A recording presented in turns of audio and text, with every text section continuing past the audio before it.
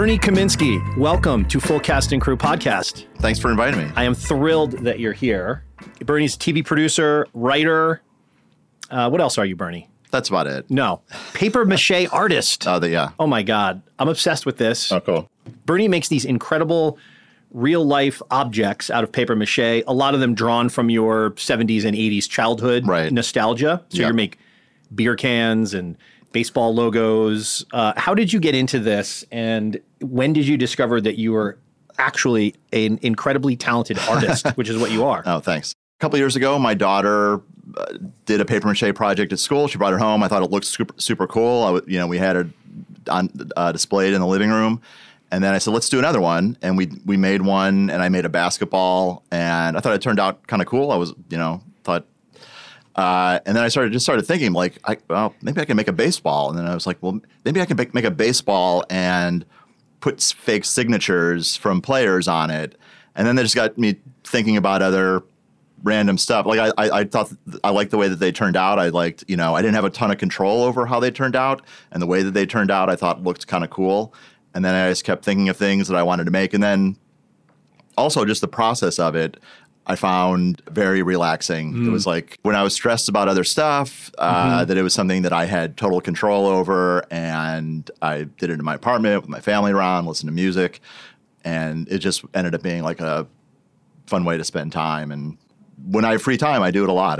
You do it a lot. It's amazing. I mean, follow Bernie on Instagram, and it seems like every day you have some incredibly complicated paper mache relic that gets an incredible response. You should probably get an account just for the paper mache, because you would be a viral sensation. Right. I'm totally with you, because we're probably about the same age. I found sort of falling into doing the podcast is sort of my version of what you're talking about, because we both have had kind of similar career arcs where once you have been in the business for long enough and you're sort of in charge of things, you lose a little bit of the hands-on making of things that when you and I started in the TV business, that's what our jobs were, is to physically make, not physically, but make something from nothing. Right. Then you start managing people who are making something from nothing. So you're sort of a step removed. And I've found doing the podcast and editing the podcast particularly has put me back in touch with that stuff that in my career was kind of a bunch of years ago when you and I worked together in the late 90s over at VH1 Networks. So I think it's great later in life as it is to find these things. That's exactly right. That I became a little bit less hands-on some stuff, and this was just something where it was like, oh, this is something that they're totally my ideas, and how I want to do them. If they stink, it's my fault. And so that's been fun. And I've noticed a couple times that you've actually, seems like you've gotten commissions. Recently, for the longest time, people would ask if I would make stuff, and I would say no, that they take a long time, and it didn't seem worth it to me. And then for a few things, people have asked, and I've said yes with a bunch of disclaimers that they take a long time. You might get it 6 months from now. You might not get it be at all. Thrilled with how it turns out. I work within my limited artistic ability. There's sometimes people ask me for stuff, and I'm like, I can't do that. I can't really draw so well. I can't. I am good at certain objects or things that don't require a lot of talent, like as being. Well, you're very good at logos. Well, those are pretty easy. I mean, there's some stuff that I've gotten a little bit better at, but yeah, I've had a bunch of requests, and they're real art. I mean, you have a distinct style. If I saw one anywhere, I would know that you made it. That's the mark of a real artist. Oh, cool. So, did you ever think that you would become an artist in your life? I was into art when I was a kid, and when I was a little kid, that's kind of what I thought I would do. I could draw well when I was a kid, and then I got to be like junior high age, and I saw other kids that were like copying album covers and that were like that more advanced than I was. Like I kind of reached as far as I could go. You plateaued. Or at least I did. Like I didn't take the initiative to try to get better beyond that. I got discouraged and didn't do it. But I've always been interested in art, and for the longest time, I would look at stuff and say, if I could paint, I would want to do something like that. I would see stuff or sculptures and thought, like, if I had talent, I would do my version of this in some way. So when I started doing it, I had all these ideas of things that I wanted to make. Okay, well, Bernie, we're here today to talk about a movie you suggested, which I loved and is perfect for you because you're from Chicago. Correct. You're a diehard baseball fan. More when I was a kid, but yes. Okay. Yeah. And you selected Bad News Bears. Mm-hmm. Hey, Engelbert. What? There's chocolate all over this ball. Look, Mr. Buttermaker, quit bugging me about my food. People are always bugging me about it. My shrink says that's why I'm so fat. So you're not doing me any good, so let's quit it. Okay. Man, of all the movies, and we've probably done 75 episodes of the podcast, I have to say I probably enjoyed watching Bad News Bears more than almost any other movie we've watched on the podcast, because I'd forgotten how smart and funny and good it is. Mm-hmm. It's so many different things. When did you first encounter Bad News Bears? Well, I heard about it when it came out. It came out the spring of 76. Yep. There was a debate within my family about going to see it. My dad wanted to take me, and my mom said, I think it might be a little too raunchy. I was 9, I guess. It's not even, it wasn't rated R, was it? No. Right. But it had a reputation of that there were like, that it was kids swearing. Smoking. Right. And my mom said, I don't know if that's appropriate.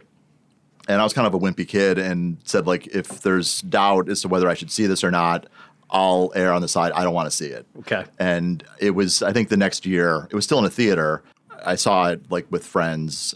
Yeah. And, I was in Little League. It was, it was like, oh, that's, all this stuff is just like what I'm doing right now. It really resonated. All the anxiety and, how the adults were and everything really was like, oh, I can't, this is like the closest thing to what I'm going through right now. It is so spot on for, I too was a wimpy kid, and in Little League in the most pathetic and embarrassing fashion. I remember the only time that I came up to bat in a tough spot, the coach had someone pinch hit for me. Silo, listen, Pat's going to come in and hit on this one, and you're just so crushed as a kid because you're not going to get it done anyway. I mean, I knew that stepping up to the plate that I was not going to get a hit. Yet, you still kind of have the small, tiny kernel of self-belief that maybe this is the time. And I still remember how crushed I was to be pinch hit for in that situation. And I, too, was on the worst team in the league because, of course, the other thing they get so right is how rigged small-town, suburban, little league things are with these power coaches and sponsors. And then you always have one team. Yeah. Listen, is it really necessary to send in that Lupus kid now? He hasn't played yet. I know that, but we've still got a chance. Well, everybody on my team gets a chance to play. Oh, come on, don't give me that righteous bullshit. These kids have gone through too much for you to throw it away now. We've got a chance to win. All right, well, you started this thing so that all the boys would have a chance to play baseball. Look, I know why I started this. Not all boys, but all the boys. Look, I'm here little to boys see that you're hurt easily. Or maybe you haven't been watching what's been going on here this afternoon. Now get back to the stands before I shave off half your mustache and shove it up your left nostril. I don't think they could ever make this movie. I know they tried to remake it. I don't know if they kept in like a 14-year-old smoking like Kelly Lee, because it's too politically correct even in 2005 when they remade it. Right. I saw the remake. I don't remember about the smoking. I mean, it's amazing to even think that you could get a kid actor to smoke cigarettes or let that kid actor's parents be like, okay, because to appear smoking on camera, as we know, you have to smoke a lot of cigarettes, take and take and take. Like this poor 14-year-old. Yeah. Maybe that's why he was out of the business for so long after that. Perhaps. So you saw it with your friends. Were you a big baseball fan at the time? Oh, yeah. The focus of my life at that time, like 76 through like 80 was the peak of my fandom. The Chicago Cubs. Yeah. But read every baseball book in the library, watched any baseball-related thing. Mm-hmm. Like, no matter how, far from baseball it was, anytime like a baseball player was on a TV show or in the off season, anything related to baseball, if it was like celebrities playing softball. As the Happy Days team was saying hello to all the fans, the Media All-Stars were warming up for the most important game of their softball career. The Brewers themselves eagerly watched the game to see if they could pick up any pointers from the Happy Days team. Well, the game soon started, and in the bottom of the first inning, ex-Brewer and Channel 4 sportscaster Mike Keegan proved that it's not whether you win or lose, it's how you play the game that counts. As Henry Winkler strikes him out. Or whatever, listening to spring training games on the radio, looking for the tiniest article in the off season about any trades or anything like that. There wasn't 24-hour coverage at that time, and I tried to get my hands on anything and really obsessed over, everything that I could get my hands on, collected baseball cards and all that kind of crap. Have you made any Bad News Bears related papier-mâché items yet? Sort of. I made a pair of Stan Smith tennis shoes. I saw those, yeah. Yeah, and were those in homage of Buttermaker? Well, those shoes are fashionable now, but those were the shoes that Walter Matthau wears in Bad News Bears, and those are I wore those in high school through college. I still have a pair, and when there was a resurgence of those shoes, maybe like in 2014 or 15 or something like that. But I always think like, no, those were the shoes that that Buttermaker wore. Right. So that's the closest thing so far. God, Matthau. I mean... Look, Amanda, you're a terrific kid. You shouldn't be hanging around with me. I mean, I'm an old, broken-down, third-rate ball player. I like to drink too much. I like to smoke my cigars without anybody bothering me, including you. I'm happy that way. I'm a bum. No, you're not. You taught me how to pitch. You taught me how to... Damn it! Can't you get it through your thick head that I don't want your company? If I did, I would have looked you up 2 years ago. I wouldn't have waited 2 goddamn years. Did you ever think of that? That's where you feel fine. Sure.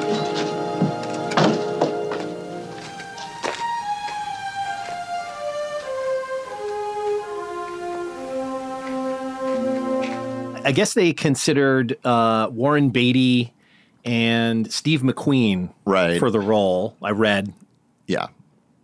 But no one could do this like Walter Matthau. He is so funny in the movie. Like, the reason that I've seen it as many times as I have is because he just makes me laugh. That the way, even without dialogue or anything, just his expression and his whole demeanor, and he really embodied the character. And, I think that Warren Beatty probably would have been funny. It would probably have been totally different. I don't see him as like a washed up player, but I think that he's like super funny and maybe would have made it something different. But I don't really believe that they got that. I mean, I don't know. Who knows? Steve McQueen, I don't see it at all. Like, I don't think that he's like that. Steve McQueen could probably embody the former ball player side, but Tatum O'Neal said, I don't think Steve was that funny. Although I think I've seen Steve deploy a little humor, but maybe more of the winking kind of, I don't know, more mental variety of humor rather than spoken humor. But just, I guess, the dynamic that I like so much of, Walter Matthau taking it from Vic Morrow. And who's great, by the way. He's so awesome in it. And just like him saying that he's a bum, and I just think that Steve McQueen would have been something different. That his persona, he wouldn't have the same like nobility in being washed up and still like having persevering that Walter Matthau did. With this quitting thing, it's a hard habit to break once you start. You're a damn good bunch of boys. Probably deserved a lot better than me. It looks like we're stuck with each other. Jimmy, grab a bat. Engelberg, get your gear on, get behind home plate. What for? We need to practice. I'm going to stay on the team. We took a vote. God damn it! Nobody's vote counts around here but mine. Get your gear on and get your fat ass behind the plate before I kick it up there. The rest of you pansy-ass quitters, move your asses before I kick them all up there. Get in position. We got a game with the Athletics next Wednesday, and that means only one thing: bad news for the Athletics! A wounded decency. Yeah. When you think of Walter Matthau, do you think of him primarily as a comic actor, or do you think of him in a sort of different category? I think I always think of him as a comic actor because even in the serious movies that he did, I thought he was really funny. Mm-hmm. He's always wry, I guess, even in a movie like Pelham 1, 2, 3. Right, yeah. He's still funny. Right. Hey, Carmine, where's that Lexington 144? Command Center calling Pelham 1, 2, 3, come in. Hey, Frank, you're hogging all my circuits. What do you want from me? I got motormen calling me from all over the line. Well, tell them to shut up and get off the air and eat some more lines open here. Well, I never thought I'd see the day when talking to murderers took priority over running a railroad. Get off it, will you, Frank? My only priority is saving the lives of these passengers. Screw the goddamn passenger. What the hell they expect for their lousy 35 cents to live forever? Oh, you're beautiful. The other thing with Bad News Bears is The humor is fucking hilarious, and some of the one-liners, I laughed out loud on my couch alone, which is a rare occurrence. Come on, fellas. Rome wasn't built in a day. Yeah, it took several hundred years. We lost 18-0, Buttercrab, in the athletics are the worst team in the league. Second worst. Sorry, forgot. So I know that the script is credited to, it's Bill Lancaster. Right. Burt Lancaster's son. Right. Who bizarrely also wrote The Thing. We're going to draw a little bit of everybody's blood. We're going to find out who's the thing. Watching Norris in there gave me the idea that maybe every part of him was a whole. Every little piece was an individual animal with a built-in desire to protect its own life. Yeah, and then Just not much else. One of the strangest, shortest writing credits. Yeah, not much else. I mean, of his 7 writing credits, 1, 2, 3, 5 of them are related to, 6 of them are related to Bad News Bears. Okay. And 2 of them are related to The Thing, screenplay, and then a characters created by. But I did read that his original screenplay was more focused on the Kelly Leak character, who I think was sort of loosely more based on Bill Lancaster's life as a kid, and maybe that the Vic Morrow character was supposedly based a little bit on the personality of Burt Lancaster. Oh, really? This is what I read. I don't know if these are true or apocryphal post-film stories. But then when Stanley Jaffe, who is the producer of Bad News Bears, mentions how the film got produced, he references that once Michael Ritchie was attached as the director, that there was a lot of rewriting that went on, and they sort of focused it more on the story of the Bears themselves and sort of less on the Kelly Leak side. Uh-huh. So I'm not sure if Bill Lancaster wrote some of those one-liners. Right. There's something I forgot to tell you guys. It's a league rule. Cups and supporters. Gotta be worn at all times. No sé. Comfortable. Well, either you wear them, give that one. Either you wear them or you don't play. Can we stop this already? We got another hour of practice. Ya me voy a poner esto. Eso duele. What? What are you saying? I've been brushing up on my Spanish of late, and I think he's saying something about, his being Catholic and it's a sin. Oh, for Christ's sake. So the writing and those one-liners are so good. Even the first line in the movie, like it starts out, there's, like a minute and a half goes by without any dialogue, and see Walter Matthau. And a tricky shot, too, by the way, right. because that pan from the fields, which is pretty slow, and then I think, is that the Vic Morrow character working out his son?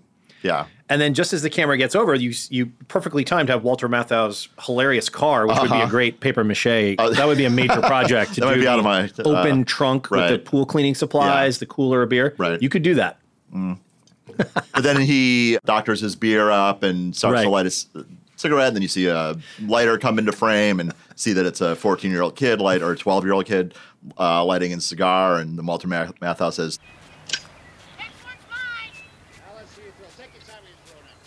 Thanks, mister. "Thanks, mister." And I've seen the movie I don't know how many times, and I laughed out loud when I watched it the other night. Man. It's not I think it was one of the highest grossing films of 1976, like maybe top 3. Uh-huh. Which is understandable because it's so good. But it's also kind of like, what is it? Is it a kid's movie? Like, you could see it marketed that way because aside from 3 or 4 adults, it's all kids. But it's very adult, yet it is about, I think the thing it sounds like you're responding to and that I responded to is sort of, it is about the inner life of kids in a certain way throughout all these different characters. Uh-huh. And their experience of competition and being a loser or being not good at sports. It's that too. And then it has these really dramatic turns. Mm-hmm. Like that scene between Walter Matthau and Tatum O'Neal in the dugout, man. Holy shit. Yeah, it's really Jesus. Good. It's heavy. Right? Yeah, no, it's really, they both do an awesome job in that scene. It's really, really great. And she's crying and then you cut back to him and he's got tears in his eyes. Uh-huh. What do you think about how they kind of handle the turn it's underplayed? Like Buttermaker doesn't have this big speech where he's like realizes the error of his ways and you know what? He does tell them like, look, just let's go out there and do your best. Like he realizes that he got carried away. Right. Like the Vic Morrow character. And he's being an asshole. And the kids aren't having fun. Because they're not having fun, they're not playing well.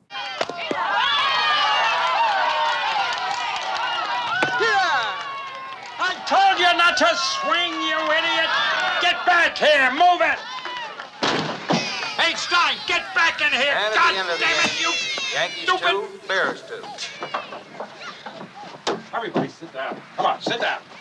Sit down, Engelberg. What's the matter with you? Next time I tell you to do something, goddammit, you do it or else you're off this team.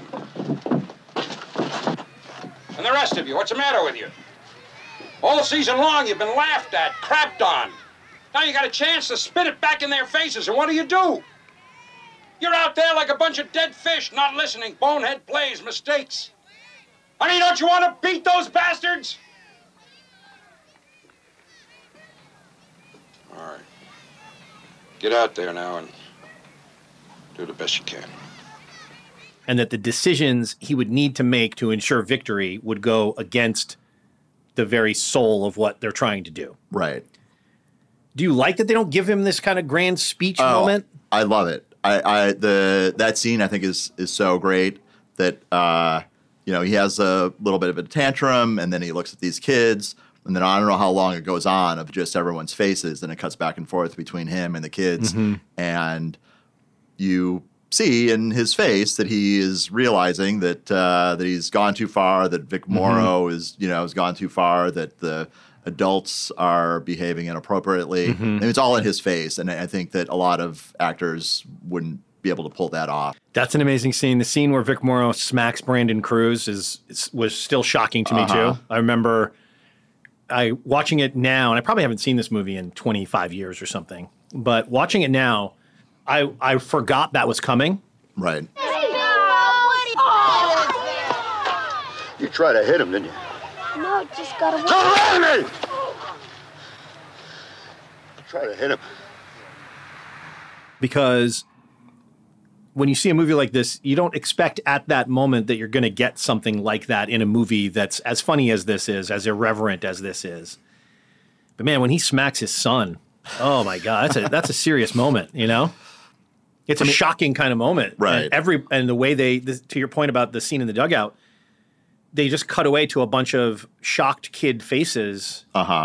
And Vic Morrow's face and his wife's face. Right. And it's a lot of like trust in the actors without dialogue. Yeah.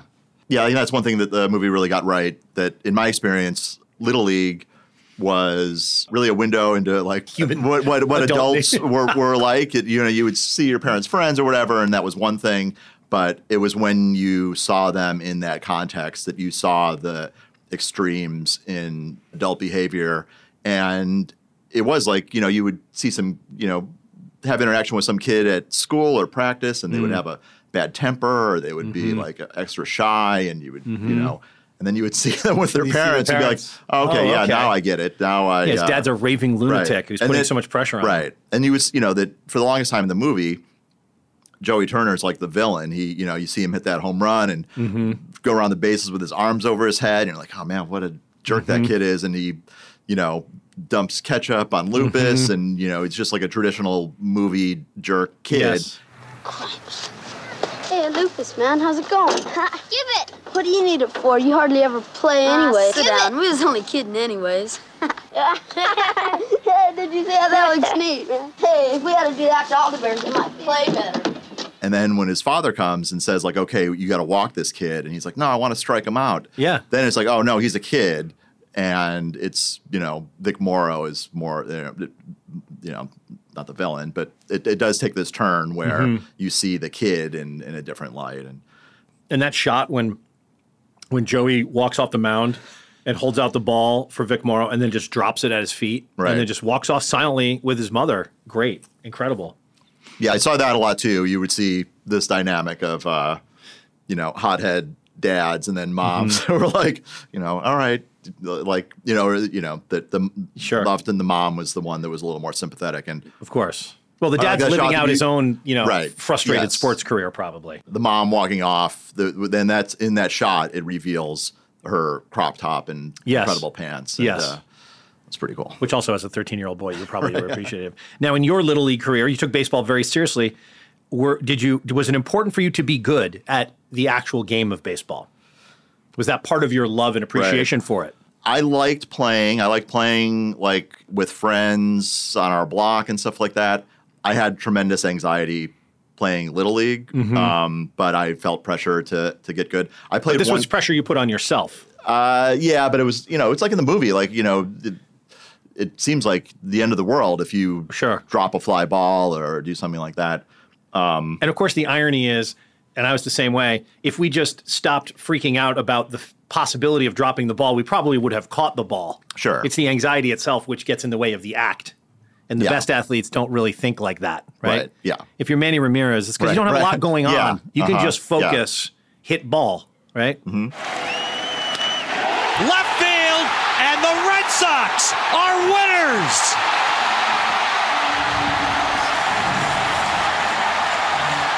Manny Ramirez with an absolute rocket into the Boston night, and the Red Sox lead the series 2-0. Having an eager and overactive imagination is not the ball player's friend. But I ended up getting to be like good, like fine. Okay. Did you have success on your team? I did. I would say that I was underrated. I have screenshots of my stats if we need to fill time. Okay, let's hear them. I also have my. I would like to hear them. I have my scorebook. From, oh my God, he has an actual score. Okay, I want to hear some stats. Let me hear your best year. What are the averages of your best year? All right. Wow. So these are stats you kept, or these are online through Chicago area Little League? No, circa 1975. This is not in my handwriting. This is pulled from the scorebook at the end of the year. And I only bring this up. Well, let's see. I love that you have this with you. In 16 games, I hit 425. Wow. I had the second highest average. Now Kelly Leak hit 841. Sure. And Little League batting averages, Bernie, to be fair, they are historically fairly high, correct? Correct, yeah. The leading hitter on the team, Bill Barnowski, hit 496. He only played in 13 games. I played in 16. So that's a very impressive batting average that you had. Now, were you hitting for power, or were you a singles hitter? You were kind of a scrappy little... What were you? Mostly singles. I never. You weren't a big home run hitter? No, I never hit a home run. That's very respectable, though. And the only reason I bring this up is because the perception was that I wasn't like a great athlete. Right. That if you were to compare me to any of the Bad News Bears characters, it would be closest to Ogilvy, who was like a stat nerd. Snap out of it, will you? Nobody said it was going to be easy. Don't look so glum. Well, we committed 24 errors. Their pitcher threw a no-hitter against us. But there is some good news. 2 of our runners almost managed to get to first base, and we did hit 17 foul balls. That's right. That's the spirit. Come on, guys. Cokes and hot dogs on me. Come on. Yeah. This way. Love Ogilvy. Yeah. And that jacket that Ogilvy has with those patches, that brought me back. I feel like we had that jacket in the mid-'70s. With the old I had a version of that jacket. I had a blue one. Not exactly like that. He is hilarious. Alfred Lutter III. Let's see, did he go on to... Yeah, he worked for quite a while. Oh, he was Tommy. He was the original Tommy in Alice. Well, he was Tommy in Alice.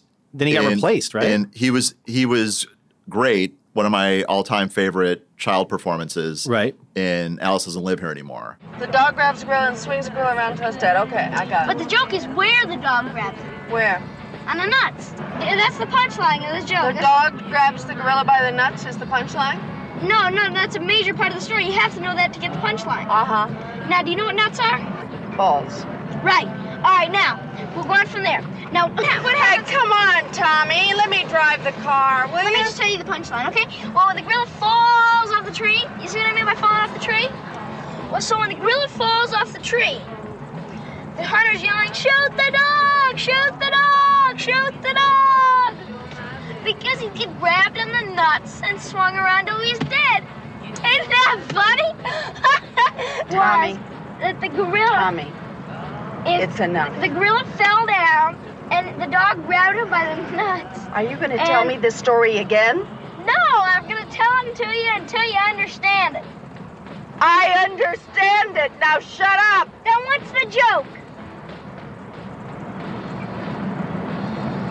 I don't know. All right, then I'm going to tell it to you again. No. He's really good in Alice Doesn't Live Here Anymore. Mm-hmm. He's really funny. He's like the second billing to Which Ellen is Burstyn. 2 years before Bad News Bears. Yeah. Bad News Bears, he's good, but you can already see that he's not going to go on to be a movie star. Why do you think you can see that? I think he just didn't. He wasn't as natural as he was. I think he's super, super funny in Alice Isn't Like Okay, I have to watch that. And in now, what about Bears, the pilot for Alice? You didn't think he? I only watched the opening credits. I know that he was in the pilot, and then he was replaced. God, that's got to suck. Replaced in the role you originated in the movie. He did do Bad News Bears in Breaking Training, but he didn't appear in any other Bad News Bears movies. I guess he didn't go to Japan. Right. So that would be he's your closest kind of stat nerd, seeming kind of geek exterior. Yet, when you got up to the plate, did you have glasses too at this time? No, I didn't have glasses till I was 30. Right. So I think that the perception is that I was not a superior athlete and kind of a nerd, but I got a bunch of hits. I got a lot of walks. Which is the mark of respect, right? Intentional walks, or you had a good eye at the plate? I had a good eye. I took a lot of pitches. That's good. So I've always been a little defensive about when I've run into. Well, Bernie, I knew. I can't imagine when you brought your scorebook from 1975 that you somehow. Why do you have the scorebook for the team? Like Ogilvy, you kept the stats. I didn't keep the stats, but I got my hands on the scorebook at the end of the season. And you've preserved it for going on 35 years. 40 plus years, yeah. Have there been moments in your home where you sit down with your daughter and you try to show her like what's what, and she's like, "Yeah, Dad." Yeah, no, totally. I've tried to make the case to so many people that I got a game ball in 1978 that's prominently displayed in our apartment, and I'm always like, "Oh, what is? Did you guys know that I hit 2 triples in this game?" Did you guys ever win a championship of any kind? No, we my team VFW lost the World Series in '78, which obviously still stings. Did you perform well in that game? I did. If you want, I have clippings from the local news coverage. Kaminsky did come through for the squad. However, the contest was marred by a brutal fight in the 6th inning. I got 2 hits in that game. So when you saw this movie, you saw yourself in Ogilvy primarily, right? But maybe a little Kelly Leak too. No, not that far. You could get a little. Let's talk about Jackie Earle Haley. Incredible. Yeah. I mean, the shots of him, I still think one of the coolest things I maybe have ever seen in a movie is when Vic Morrow kicks him off the bleachers and he has a cigarette and like one of those red sort of waxen Coca-Cola cups that he's drinking out of. And they just do this incredible stare down shot. And Vic Morrow is such a good actor that his face, as Kelly Leak is standing above him on the bleachers, and Vic Morrow's like really roughed him up and grabbed him and spilled his soda. And Kelly Leak stares down this grown man, and there is a flicker of fear and confusion on Vic Morrow's face. Then Kelly jumps down and doesn't like hop on the motorcycle and kickstart it the way you traditionally would. He starts it not even on the motorcycle. Okay. Do you remember that? He just kicks it with his left foot and it starts. Then he gets on it and takes off. It is one of the coolest fucking things you will ever see. And he just embodies that insane badass thing. Yeah. And it's one of the cool parts of the movie that they did that thing that I remember to be true from like Little League Baseball, which is often that the quote unquote worst kid in the neighborhood is the best athlete. Totally. Yeah. Kid that was like wearing jeans and that like smoked cigarettes and didn't want to do it and was a troublemaker, was the best. Like that is something they completely nailed in this, because you always think of like, oh, it's the jock kid who's always the best, but no. God, he's so good in this. Yeah. Let's see how many things he was in before this. Rusty on the Partridge Family. Okay. Marcus Welby. One of my favorite bad TV series to watch from the 70s. Planet of the Apes TV series, which I didn't even know was a thing. Oh, yeah, I watched that. Yeah? Shazam, Waltons, Bad News Bears. Then a lot of TV, yeah. Breaking Away. I bet you were a big Breaking Away fan. Oh, yeah, yeah. What's your major? Soch. Oh, Soch. That's a nice major, Soch. Say, would you mind if I... What are you cutters doing here? Did you get lost? No. Well, then why don't you get lost now? Is that him? No. No, I don't think it is. No. Let's get out of here. Smart move, Shorty.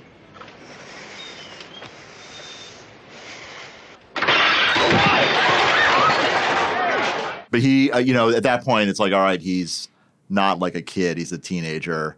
Yeah. And he also did Breaking Away, the TV series.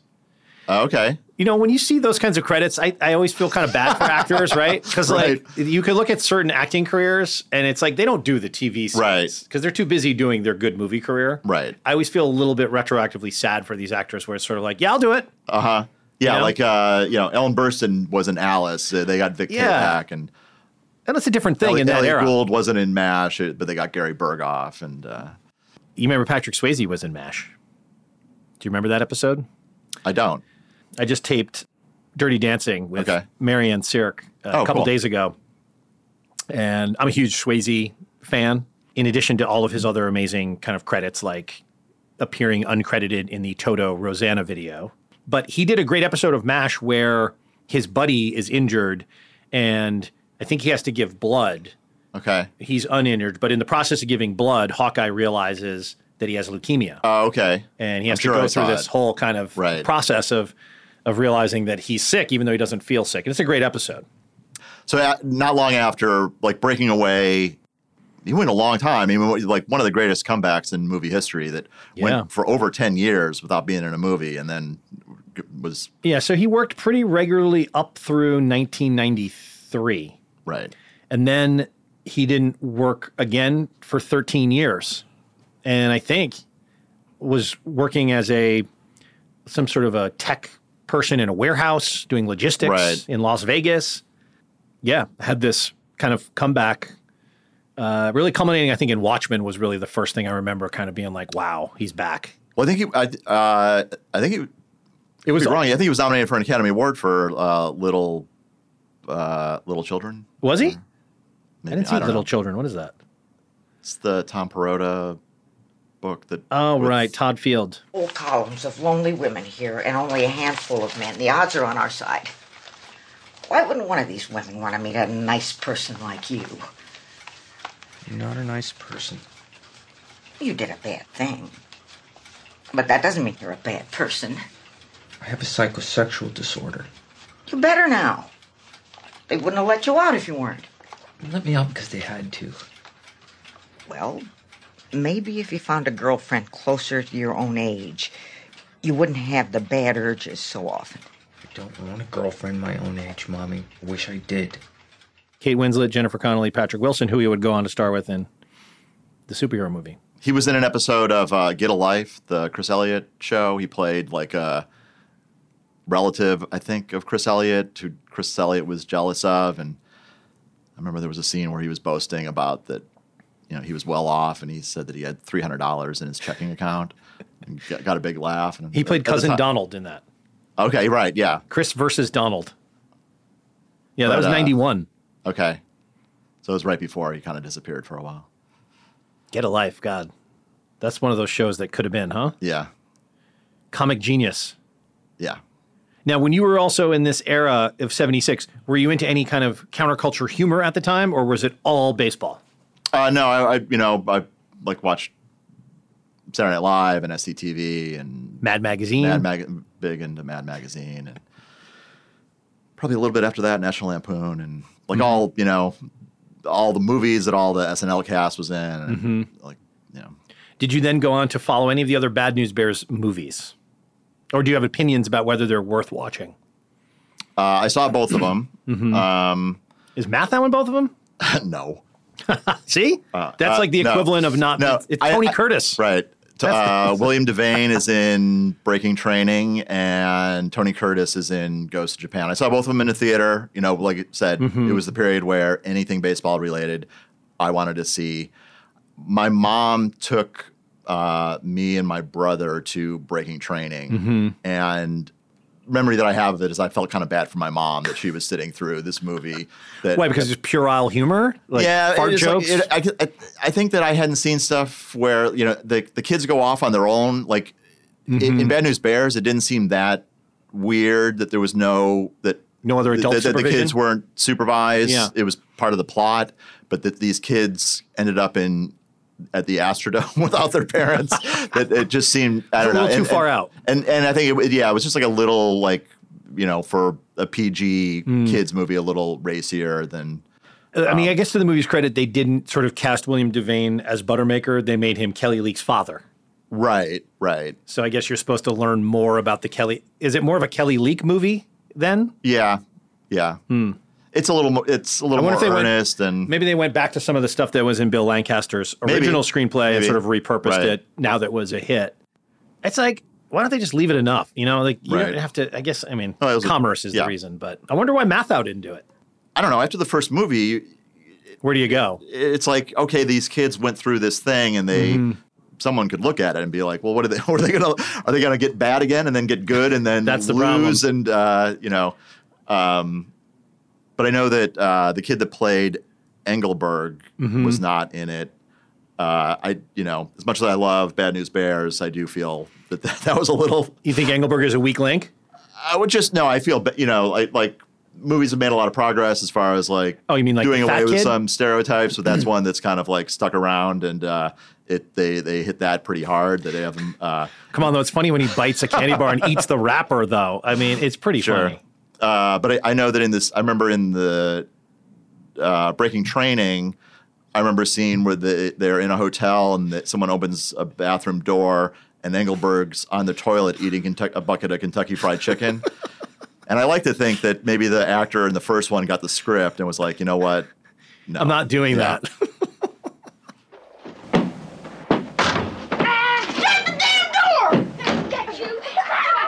Another great thing about Mathau in this movie, I don't want to call it just reverse psychology because he actually deploys a few different psychologies per kid. Right.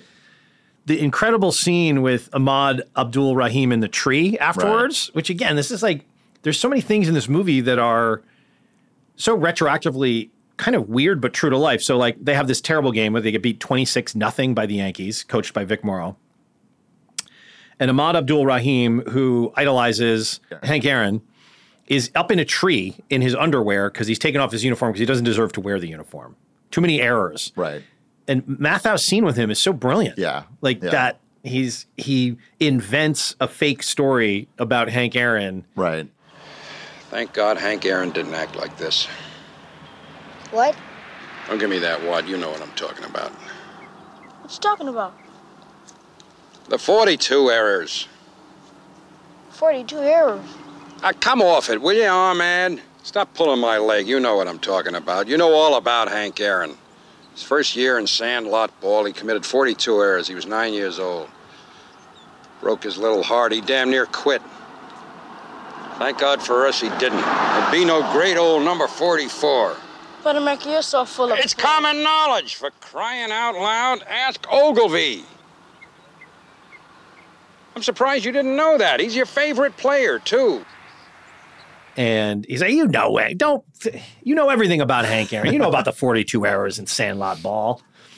And he does that across the movie with each kid in a different way. That's so brilliant. You know what I'm a big math fan of is Charlie Varick. Yeah, that's a good movie. Yeah, I would watch that again.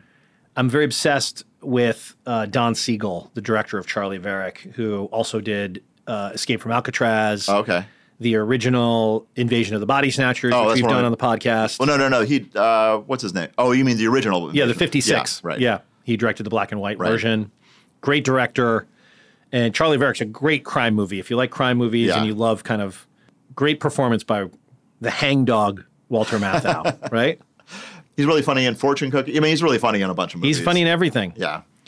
He has a small part in the movie Bigger Than Life. He's like the friend of James Mason. Bigger Than Life. What's that one? Nicholas Ray, James Mason is a teacher who starts taking cortisone What year are we in here? 56, maybe 57. He starts taking cortisone. I think it's cortisone. He starts taking some drug. To what end? It turns him into an egomaniac. A seriously ill school teacher becomes dependent on a miracle drug that begins to affect his sanity. It's worth checking out. It's a good Really? movie. Yeah. Okay, I'm going to add it to my watch list. There's not enough written about the making of the Bad News Bears. It's weird. Which is weird because it is absolutely deserving of the type of featurettes that we've encountered on other movies on the podcast. Yet there really isn't anything. I found one article. You can find articles going back and revisiting with the cast. Right. But there really isn't a treasure trove of making of anecdotes. Right. Which is too bad because, I mean, I did glean a little bit of like, I think, I can't remember which bear it was who was basically saying Vic Morrow was kind of a difficult presence. Oh, wow. I know. I read probably Brandon Cruz was talking about. Oh, Brandon Cruz. Yeah. Yes. Yeah. He was like, he was just kind of he didn't want to be there and but maybe he was just methody. Yeah. Because he's fucking hilarious in this movie. And I don't think of Vic Morrow as a comic actor at all. Right. But he deploys that mahogany tan and that voice and that effortless kind of embodiment of the character is so fucking funny. And hats off to the costume designer. Vic Morrow's wardrobe is the best. I was thinking last night, and I was thinking that's why I was inspired to think that, someone needs to do a capsule collection of clothing inspired by this movie. Tatum O'Neal's outfit after she loses the air hockey game is insane. Like if you had that now, that would be like a high value couture item. Yeah. She's wearing like an embroidered shirt with matching flared trousers that has the matching embroidery going down the sides. The clothes in this movie, the t-shirts, flat track racing t-shirt that Kelly Leak is wearing, like, isn't it a part of our 70s childhood to think of those t-shirts that we wore? Right, with like the heavy iron-on kind of thing? Yeah. Oh my God. There were a couple of kids that I think it's Toby is wearing a Budweiser t-shirt. Yeah. Another kid has a Coors t-shirt. I know. I was remembering like that was part of that was part of like kid culture in a weird way. Like beer brands, like the kid is wearing a Budweiser logo shirt for kids. It's not an adult shirt. Engelberg has a Budweiser hat, I had a huge beer can collection at the time. Sure. It was that was an acceptable thing to do as a kid. Totally encouraged. Friends of my parents would bring like, I got this, Sure, I got a Youngling Porter for you, Bernie. That both my brother and I had big beer can pyramids in our bedrooms, and we'd never seen anything weird of like that. Yeah, that's weird, isn't it? What do you think is going on with beer can collecting amongst kids in the 70s? My brother and I we both had big beer can pyramids in our bedrooms. We had separate bedrooms, and someone had given us each a Foster's can. An oil can, as they called them. Right. It was a bigger can, so it didn't fit in the pyramid. So we both put them on the top of the pyramid, and we had to tape it to the wall to get it to be part of the pyramid. And when my brother and I would have fights with each other, one of us would run into the other one's room, pull a can out of the bottom, so the base would collapse. Collapse, and then anybody that would do that, then the Foster's can would still be taped to the wall. Wow. Yeah, that's such a. I don't even know how I had beer can collection too. I want to say almost kind of up to high school age, I think. Like not even drinking beer then. Right. But it definitely was, it wasn't like a high school thing. It was more like something you got into in grade school. Like I did grade, it when I was like 7, 8. Yeah. What a weird, I don't know. Maybe this was like a brilliant meta marketing thing that the beer industry did, because looking at this movie, you're right that there was clothing that had beer logos on it. That's not a thing anymore. So maybe this was like part of, it's the way like cigarette companies left to their own will totally market to children. Yeah. I mean, this movie could have been sponsored by a beer company looking to inculcate a new generation. Because even when Buttermaker hands out all the beers to the kids when they lose the championship game, no one's really batting an eye amongst the parents or the adults that are there. Yeah. But I don't remember. Maybe in Chicago. I mean, if ever there's a location where you're going to be handed beer as a kid, I would imagine it would be Chicago. I don't remember that or anything like that. I don't remember a kid getting hit, even though like there were a lot of like mean dads. Yeah. And I don't remember it getting hit, or you do remember? No, I don't. Oh, okay. And I don't remember beer getting passed out at games, but. Yeah, Buttermaker drinks a wide variety of beers throughout the movie. He's not a one brand loyalist. There's got to be something behind that. I don't know if it was like the product placement, production designer, or product placement, or but yeah, he has a Mickey's Big Mouth. He has a Mickey's Big Mouth. Yeah, I mean, it really is like if you are into 1976 beer can design. It's a great movie for you. Right. Yeah, because his Budweiser is not the can we would know today, the aluminum can. It's the, I don't know what those were made of. Yeah, it was a tin can. Or I don't know. It's not shaped. Yeah. It's not curved. It's like straight up It's to straight the top. square, Yeah. and it has the pull tab that you could like basically commit suicide with if you wanted to. Well, here's a quote for you that I thought was really good by Christian Redd from the Daily News in 2016, which is probably the article you read. Right. He said, quote, "What unfolds on the screen from there is a journey equal parts hilarious and profane, irreverent and shocking, heart-tugging and authentic." And when they asked some of the cast members in this article kind of what it was about it that made the movie special, a lot of them said that it was real. It's the truthfulness of it. That's kind of like when I watch it now and I'm like, God, why is this so good? Why is this so original? It's just simply because it's truthful. Yeah, yeah. And I don't know why that's always so surprising in a movie and so refreshing and powerful, but it is. Yeah. How old is your kid? She's 8. Okay, so she has probably not seen it. She was watching, when she was refusing to go to bed last night, she came up and was watching about the last half hour with me. Okay. And I was kind of like, oh, geez, I hope we don't hear. Because there are a couple, as we know, there are a few, there's a couple lines which would not exist in a movie today using ethnic pejoratives, let's say. Yeah. Played for comic effect. Right. So I was hoping that luckily those had all happened earlier in the movie, so she didn't hear anything too untoward. Okay. Yeah, I took our daughter to see it maybe 2 years ago. Like was it re-released or playing It was somewhere? at Film Forum. They have like nice. Sunday morning movies the for Sunday kids. morning kids movie, right. And what did they do with that section that I'm talking about? Did they leave that in? Oh, yeah. Really? So we had it, I'm kind of surprised. Before the movie said... Yeah, you're going to hear something. Stuff that, like, even by 1976 standards was not cool, and just be prepared. And this is a tough moment to bring your daughter. I mean, you want her to love this movie the way you did, so how was the reaction? I wasn't, like, I knew that that it was a good chance that she wouldn't be into it. Right. But she was totally entertained until the movie's like an hour and 40 minutes, and the last half hour is the baseball game. Yeah. It was when it got into that game, I think I could tell that she felt like she was actually just watching a baseball game, and she was like, yeah, I could see that. How long is this going to go on? Although, as we said, so many of the shifting emotions and climates going on in that baseball game are so really impressively handled by Michael Ritchie, the director. Yeah. That it's good. But yeah, you don't have the fun. Plus, I mean, my kid has never sat through a baseball game. Like, it was a lot to ask. Oh, Bernie, I would assume since you have your scorebook that you would have taken her to some Mets games and taught her how to keep score. No, I haven't done that yet. Haven't done that? It's probably. But Bernie, the whole point of having a child is brainwashing them into your own interests. Yeah. Oh, you're one of those parents that lets her have her own interests? I know, yeah. All right, what is this? This looks impressive. I brought my copy of 1970 Summer 76 Dynamite magazine as my your copy? Yes. So let's get into a little interesting story here. Wait. So Bernie and I are both sort of collectors of pop cultural ephemera. And a few years ago, I think I happened to mention to Bernie, I don't know how, I think I had purchased a fairly complete set of Dynamite magazines on eBay. And is that true? Yeah. Okay. I used to have them in my binders here, but I moved a lot of my pop cultural ephemera to storage. So I had some bound original copies of Dynamite magazine. And I think through that, you and I started talking maybe on Facebook or something about like, oh, I too love Dynamite magazine and this, that, and the other. And I said, oh, there's some great, where'd you get them? You asked me where I'd gotten them. And I'll tell you the story from my perspective. Okay, you can tell me what really happened.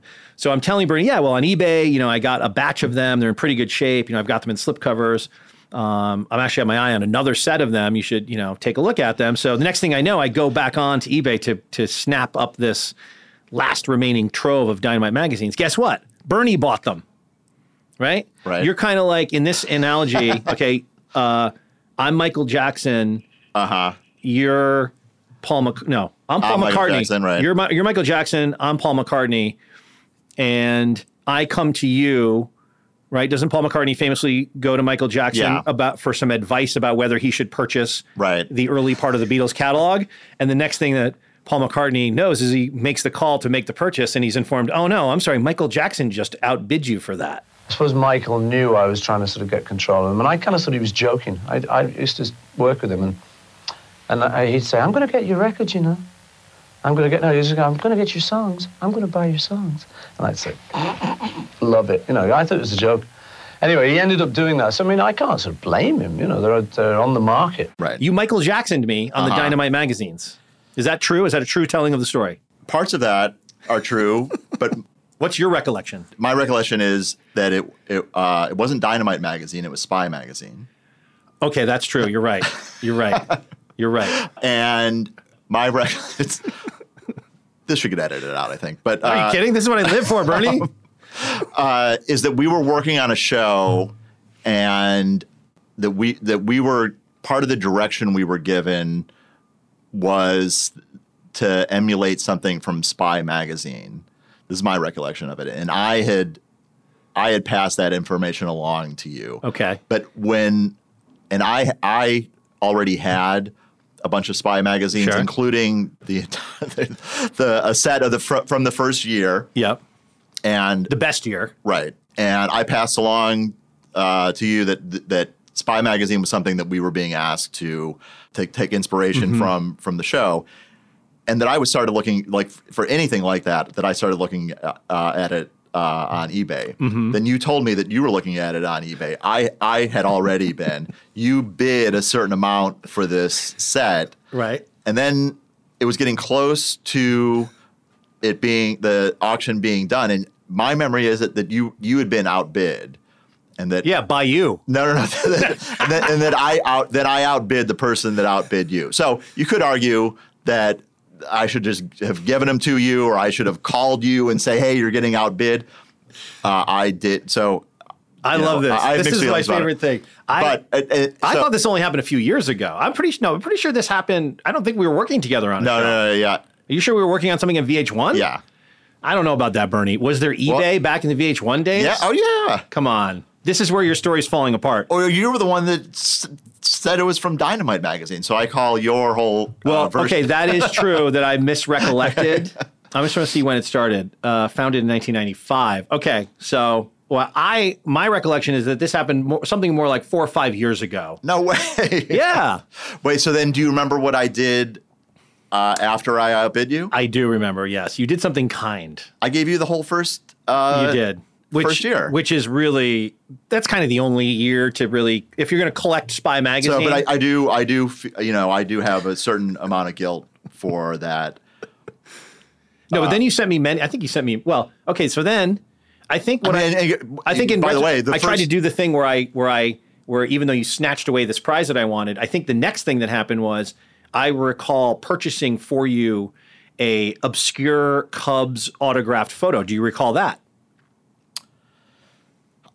My memory is that it was years later that I had posted something about that there was a check. Correct. That like an incredibly weird piece of baseball memorabilia, a pitcher for the Cubs, Milt Pappas, who pitched a no-hitter, that they had his checks that were written. It was like kitten checks that were written to Publishers Clearinghouse. And I just thought it was such an oddball thing that I posted on eBay saying, like, please, somebody outbid me on this. And that you bought it for. It was like super, super generous. I still have it. I thought it was like, I think I even got you a Lucite collectible check thing at the time. Now, were we working together then? I don't think so. You must be right about the Spy thing. I'm sure you have a better memory than I do.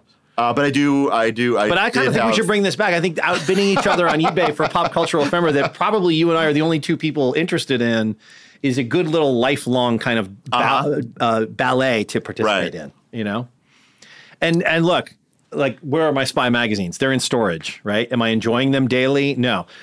You have a Dynamite magazine. I was a big Dynamite subscriber as a kid.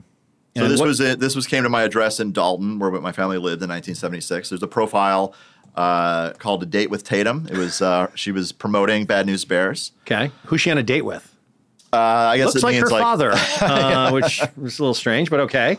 So it says, we visited Tatum on the Sandlot where Bad News Bears, her latest movie, was being filmed. In it, she plays a girl pitcher on a boys' baseball team. But even Tatum admits that as a pitcher, she's way out in left field. After 2 weeks of batting practice, she struck out. In the film, you'll see Tatum doing windups and close shots, but in long shots, the throwing will be done by 2 doubles, both boys in wigs. So a little inside information for the Dynamite readers at the time. Then later, on the set for Bad News Bears, Tatum kept to herself most of the time. I'm the only girl in the movie, and boys my age don't like girls much. I'm not having a lot of fun on this movie, but I enjoy acting sometimes. It's hard work, but it's something to do. Now, that really bummed me. Like you didn't like hearing that. No, it's like you think, this thing, it's like you go into this movie for 2 hours and you think it's like the most magical thing. And, you imagine that the making of it is like this just incredible unmitigated experience. joy for everyone. And then in a Dynamite magazine kid brings you magazine down. to hear that Tatum O'Neal is like, no, it really, like, for a while, like. But don't you think that sort of Dynamite bringing you the truth, like you might not want to hear it, but maybe it's good for you to hear that as a kid? No, it was. There was something similar where I was a really big fan of all of the Disney live action Kurt Russell movies when I was a kid. Have you seen those? Kurt Russell, live action Disney. Oh, you got to watch them. I mean, you're talking like before. Is this like post Escape to Witch Mountain era? Before, yes, late 60s, early 70s. Oh, you're talking about kid Kurt Russell. Like early 20s, late teens. Well, what are some of them? Barefoot Executive, where he works at a TV station and he finds a chimpanzee that can pick popular TV shows. He's gonna make it right to the top. That crazy moving, grooving kid who just won't stop. He's gonna rearrange the good old status quo and get it all together with the things he's got to know. He's gonna make it. He's gonna make it. He's gonna take this cockeyed world and shake it. He's gonna show them he's a winner in the end with a little bit of luck and a little bitty barefoot friend. Oh, right. Okay. Computer Who Wore Tennis Shoes, World's Strongest Man. To me, those were like the best movies. Well, he's got to be a child in this, no? How old's Kurt Russell in 1969? Is he like born in 45 or something? He plays like a teenager, but he's probably 20. I have no knowledge of this whatsoever. And you think these are actually good? I took my kid to the Barefoot Executive, and she laughed all the way through it. Really? It's kind of flabby, but there are laughs in it, and they're super interesting. Okay. They're from this time, like all this tension between the counterculture and like the 50s. Yeah. And you see that playing out a little bit in these Disney teen movies. But anyway, in one of these Scholastic magazines, there was an interview with Kurt Russell, and he was saying like, "Oh yeah, I can't wait to not do these movies anymore." And I was like, "Come on, Dynamite! What are you talking about? Like, what are you going to do that's better than these movies?" The Thing. I know. Wow. Okay, I'm going to check some of these out. This is like unknown to me. If you didn't see him as a kid, I don't know, but I no, but I like this era. Like we did Escape to Witch Mountain on the pod, and I really liked that movie as a Disney movie. It was so strange and of itself in a way that sounds like probably shares a little of the DNA of the stuff you're talking about. Well, Once Upon a Time in Hollywood, it feels like that these movies were made like on that lot. You know, are you a Once Upon a Time in Hollywood fan? Yeah, I like that movie a lot. How many times did you see it? Twice. Me too. See? I would see it a third time. I would see it a third, fourth, and fifth time. I think Tarantino, unfortunately, says so much shit that you can never separate what's true. But like I've been told, we're going to re-release it with like 40 more additional minutes of content. And I don't know if that's ever really happening. Probably post-Oscars, not, but... You know where Bad News Bears was made, where the park was? Chatsworth? Yeah. That's where Spahn Ranch was. Oh, that's right. Yeah, it actually is a really nice-looking part of Los Angeles. I wonder if that park is still there. Have you gone to the location? No, I would. Every time I'm in L.A., I think like, this is the time that I'm going to go to the Bad News Bears park, and then I like look and it's like 10 miles away. It's a 50-minute drive. And so I never get around. Then Waze tells you it'll take 4.5 hours to get there. Right. And you're like, yeah, I guess I won't be making that. But I did read that there's a park it was dedicated as Bad News Bears Park. That's not in Chatsworth. That it was a park where Bill Lancaster played Little League. Oh. But so if you're listening to this and you want to go to the real Bad News Bears Park, it's in Chatsworth. Oh, so that's the real one. The real one's in Chatsworth, but there's another one that's been dedicated as to Bill Lancaster. Bad News Bears Park, but it's where Bill Lancaster played. I can't think of anyone else who would have two writing credits. One of them is the Bad News Bears, and the other is The Thing. That is just. Have you guys done The Thing on this? Yeah, we did The Thing. Okay, amazing. Yeah. I wish Bill Lancaster was still alive to talk about these movies and the making of. Yeah, it is weird that there isn't Well, it's because a comedy like this isn't taken seriously enough to have that stuff usually. I mean, yeah. I don't know. This one absolutely deserves it. I think Stanley Jaffe is still alive, the producer. Yeah. Obviously, Mathau wasn't. I mean, most of the kids are alive. Right. So you could certainly hear some interesting things about the making of. But, maybe some things should be a little more pure. I mean, to your Dynamite story, Bernie, maybe we don't want to know. It's true. You know what I mean? Maybe you don't want to know sort of what went down. All right, let's move on to your Latchkey TV selections. These are fantastic, by the way. Oh, thanks. Hello? You're the only guest, Bernie, who has submitted a page of Latchkey TV suggestions, which includes that you did your own links. Oh, really? I thought that was part of the assignment. No, I usually just... People tell me the 3 or 4 shows, and then I go and look up everything. You did everything for me, which is incredible. So thank you for this. Of course, being the TV producer that you are, this is the way you did this. Right. That's what I love. I was like, oh yeah, should have more TV producers on the pod because then they do most of the work. This is Ray Rayner and Friends.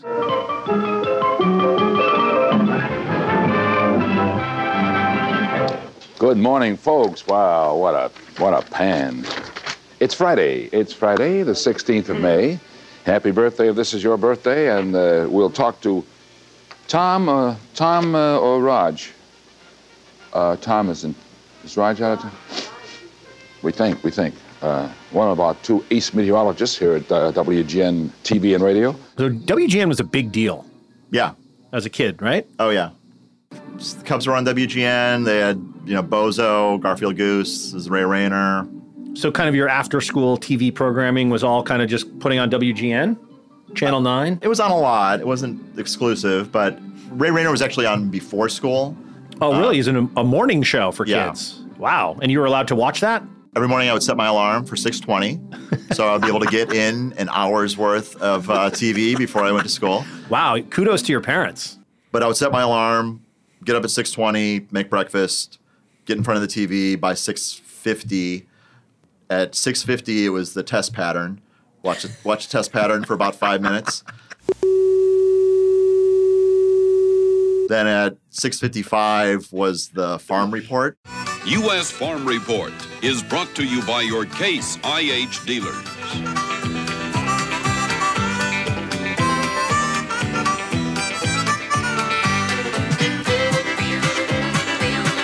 Hello again and welcome to U.S. Farm Report. I'm Orion Samuelson, and yes, it's our annual tuxedo show because last Saturday... And very impressive recall, Bernie. No wonder you ended up a TV producer. Now, I there's something about 70s baseball, radio, and television stuff that is so different than now. And it's kind of like, I can understand why I personally have kind of fallen out of interest in baseball. But when you play some of this stuff, like you have some clips here that we'll play a little of these broadcasts of like a 1979 Phillies-Cubs game, right? Well, ladies and gentlemen, here we go to the 10th inning of an incredible game. An unbelievable game. Bizarre, exciting. Phillies 23, Cubs 22. Yeah, it was when I got home from school. You wouldn't believe what the score is. I can't remember what it was when I got home, but the final score was the Cubs lost 23-22 to the Phillies. That's so Cubs. Yeah. As a Red Sox fan, I can identify with that. The whole, watching those games on WGN was just so much fun. I was, And what about Leadoff Man? WGN Chicago.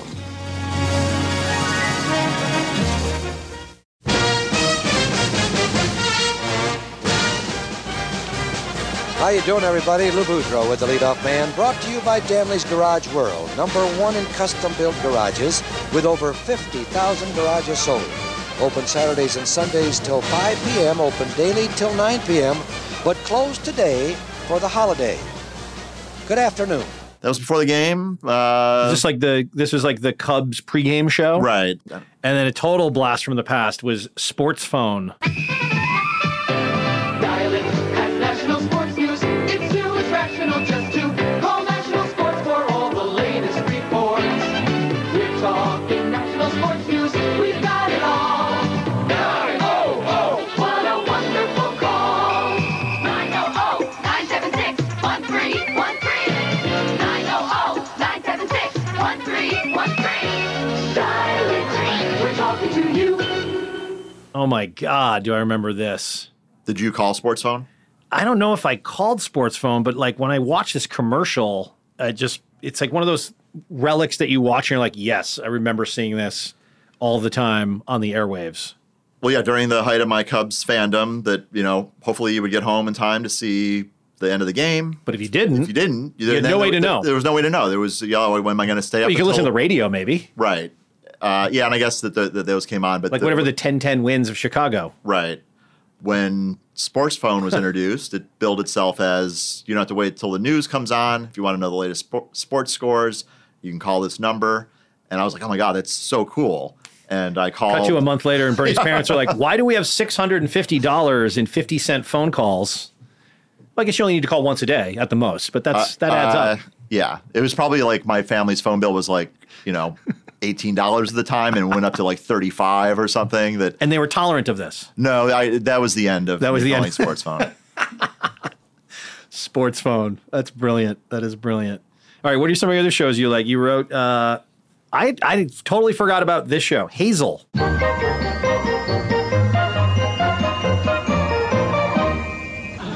Hazel, your lunch is getting cold. Lunch? Oh, I think I'll skip lunch today.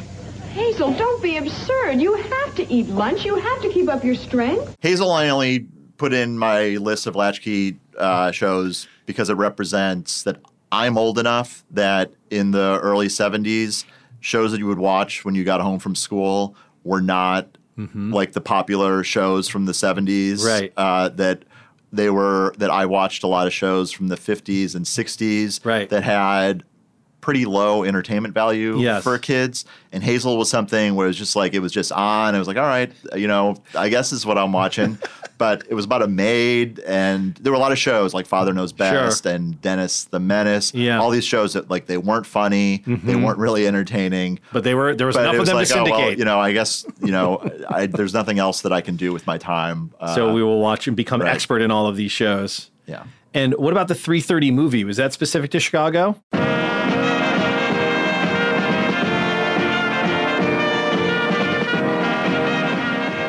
Channel 7 in Chicago had a weekday movie, and with this being their logo. Yes. Wow. So it's where like they played. That's pretty great. The Beatles movies, and when I started getting into movies, this is a little trippier, a little countercultural starting to seep in here a little bit, right? My family would get the Sunday paper that had like the local version of TV Guide. I think it was called TV Preview. Get that out, go through. What's going to be on the 3:30 movie this week? Most of them sucked. We were like, would you highlight? I wouldn't highlight, but it was like, you know, remember. Hard Day's Night's going to be on. Great. Like I'm going to watch that. Wow. God, big TV childhood, Bernie. Oh my God. Yeah. I mean, when people talk about, back then, the average person watched like 8 hours of TV, and you would think like, how's that possible? You're only awake. You're like totally possible. There's like, I definitely drove the average up. I would watch TV when I got up. Yeah, I've never heard anyone say that. As soon as I got home from school, would watch it, and then until my parents made me go to bed. Yeah, so it's like, I would say something around like 2:30, 3 o'clock to 6 or dinner time, straight through. Usually back-to-back kind of half-hour sitcoms or whatever's on in the afternoon. Yeah. And then you ended up in the business yourself. Yeah. Not surprising, I suppose. I guess. Well, Bernie, thanks so much for coming on. Yeah, thanks for having me. This was a blast. great trip down a lot of memory lanes. I'm going to be very excited to put this episode together because you gave me a lot of amazing fodder here to play great clips and reminisce about a fantastic movie in Bad News Bears. So thanks again. Cool. Thanks for having me. Sure.